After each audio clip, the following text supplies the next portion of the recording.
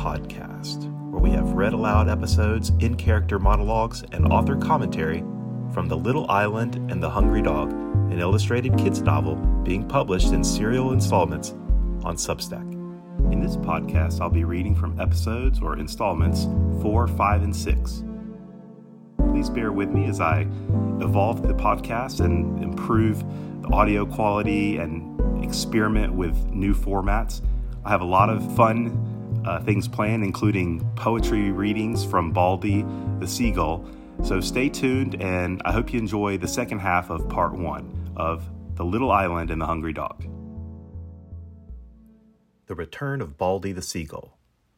Have you returned to gloat? I asked the bird, Baldy, who settled on a branch that bobbed gently in the breeze. Outmaneuvering your lumbering physique is nothing to fluff up my feathers about. So no, I'm not here to gloat, he replied with a yawn. I'm here because I feel sorry for you, a domesticated dog marooned on an island with nothing to eat. Thanks, but I don't need your solace. No, but you might want this coconut. As the bird said this, he hopped onto one of the 2 coconuts growing on the tree. I can knock this one down off the tree if you like.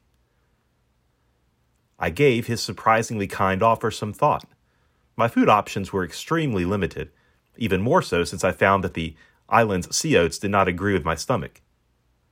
True, I had yet to try to wade into the shallows and catch a fish, but my traumatic experience at sea, the one that led me to being stranded, discouraged me from venturing back out into the water. Yes, I know. You want to know about the traumatic experience that brought me here to the island. Thank you very much for your concern, really.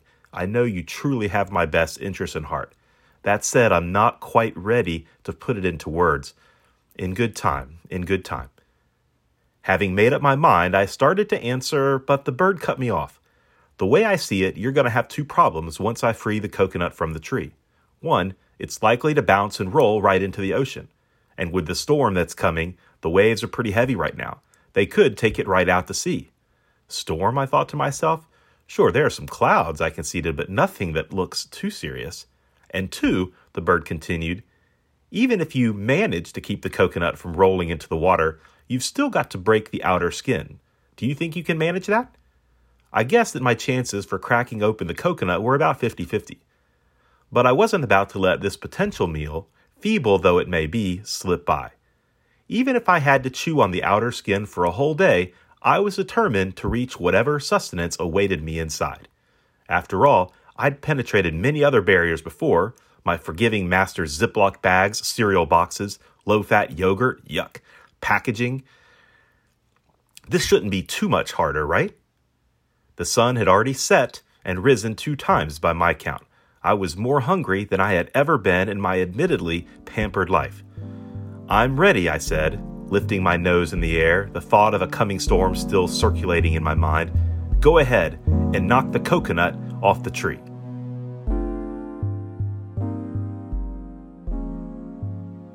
To catch a coconut.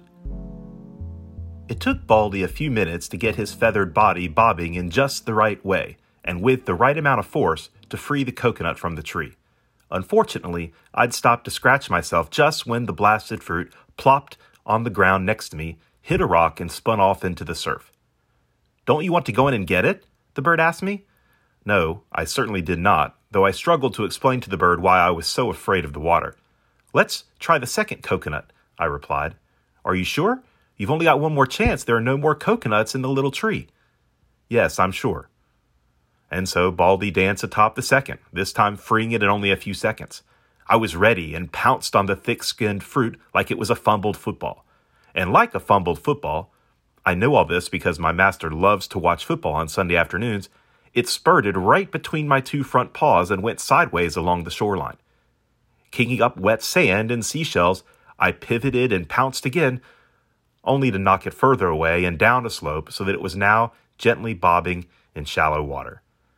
Suddenly emboldened, I waded into the water and tried to grab it with my mouth, but my teeth just couldn't get a hold of the coconut's slick green outer layer. With every bite attempt, I pushed it further away and was soon nearly up to my neck in water.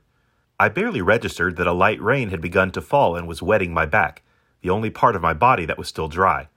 Reluctantly, I climbed back up the shore and turned to watch the coconut float away like a pirate ship loaded with treasure. The other coconut was even further from shore and was only visible when a wave lifted it in the air as if to taunt me. A sudden gust of wind swept across the island and I sheltered next to the coconut tree. For once, Baldy was quiet and seemed to recognize my growing despair. Multiple times I walked back down to the water's edge, hoping to find that the coconuts were somehow finding their way back to shore. But no such luck. They were caught in the swirl of the sea and being spun away faster and farther from the island. "You'll want to stay as close to the tree as possible when the storm hits," Baldy said in a quiet voice, for a bird, before spreading his wings and somehow levitating into a current of air that whipped him high above the island. A minute or so later he flew by and called to me, saying he would return and check on me after the storm. Sobered by my failure to catch the coconut, I pretended I didn't hear him and stared out into the frothing gulf.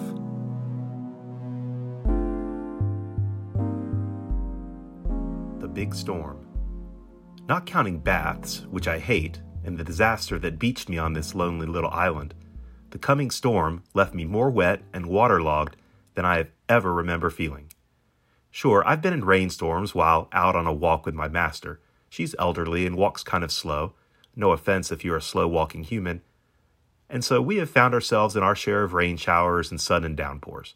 But this was something else altogether. Every gust of wind seemed to topple a mile-high wall of water right on top of me. The measly, now coconut-less palm could only shield my nose from the worst of it.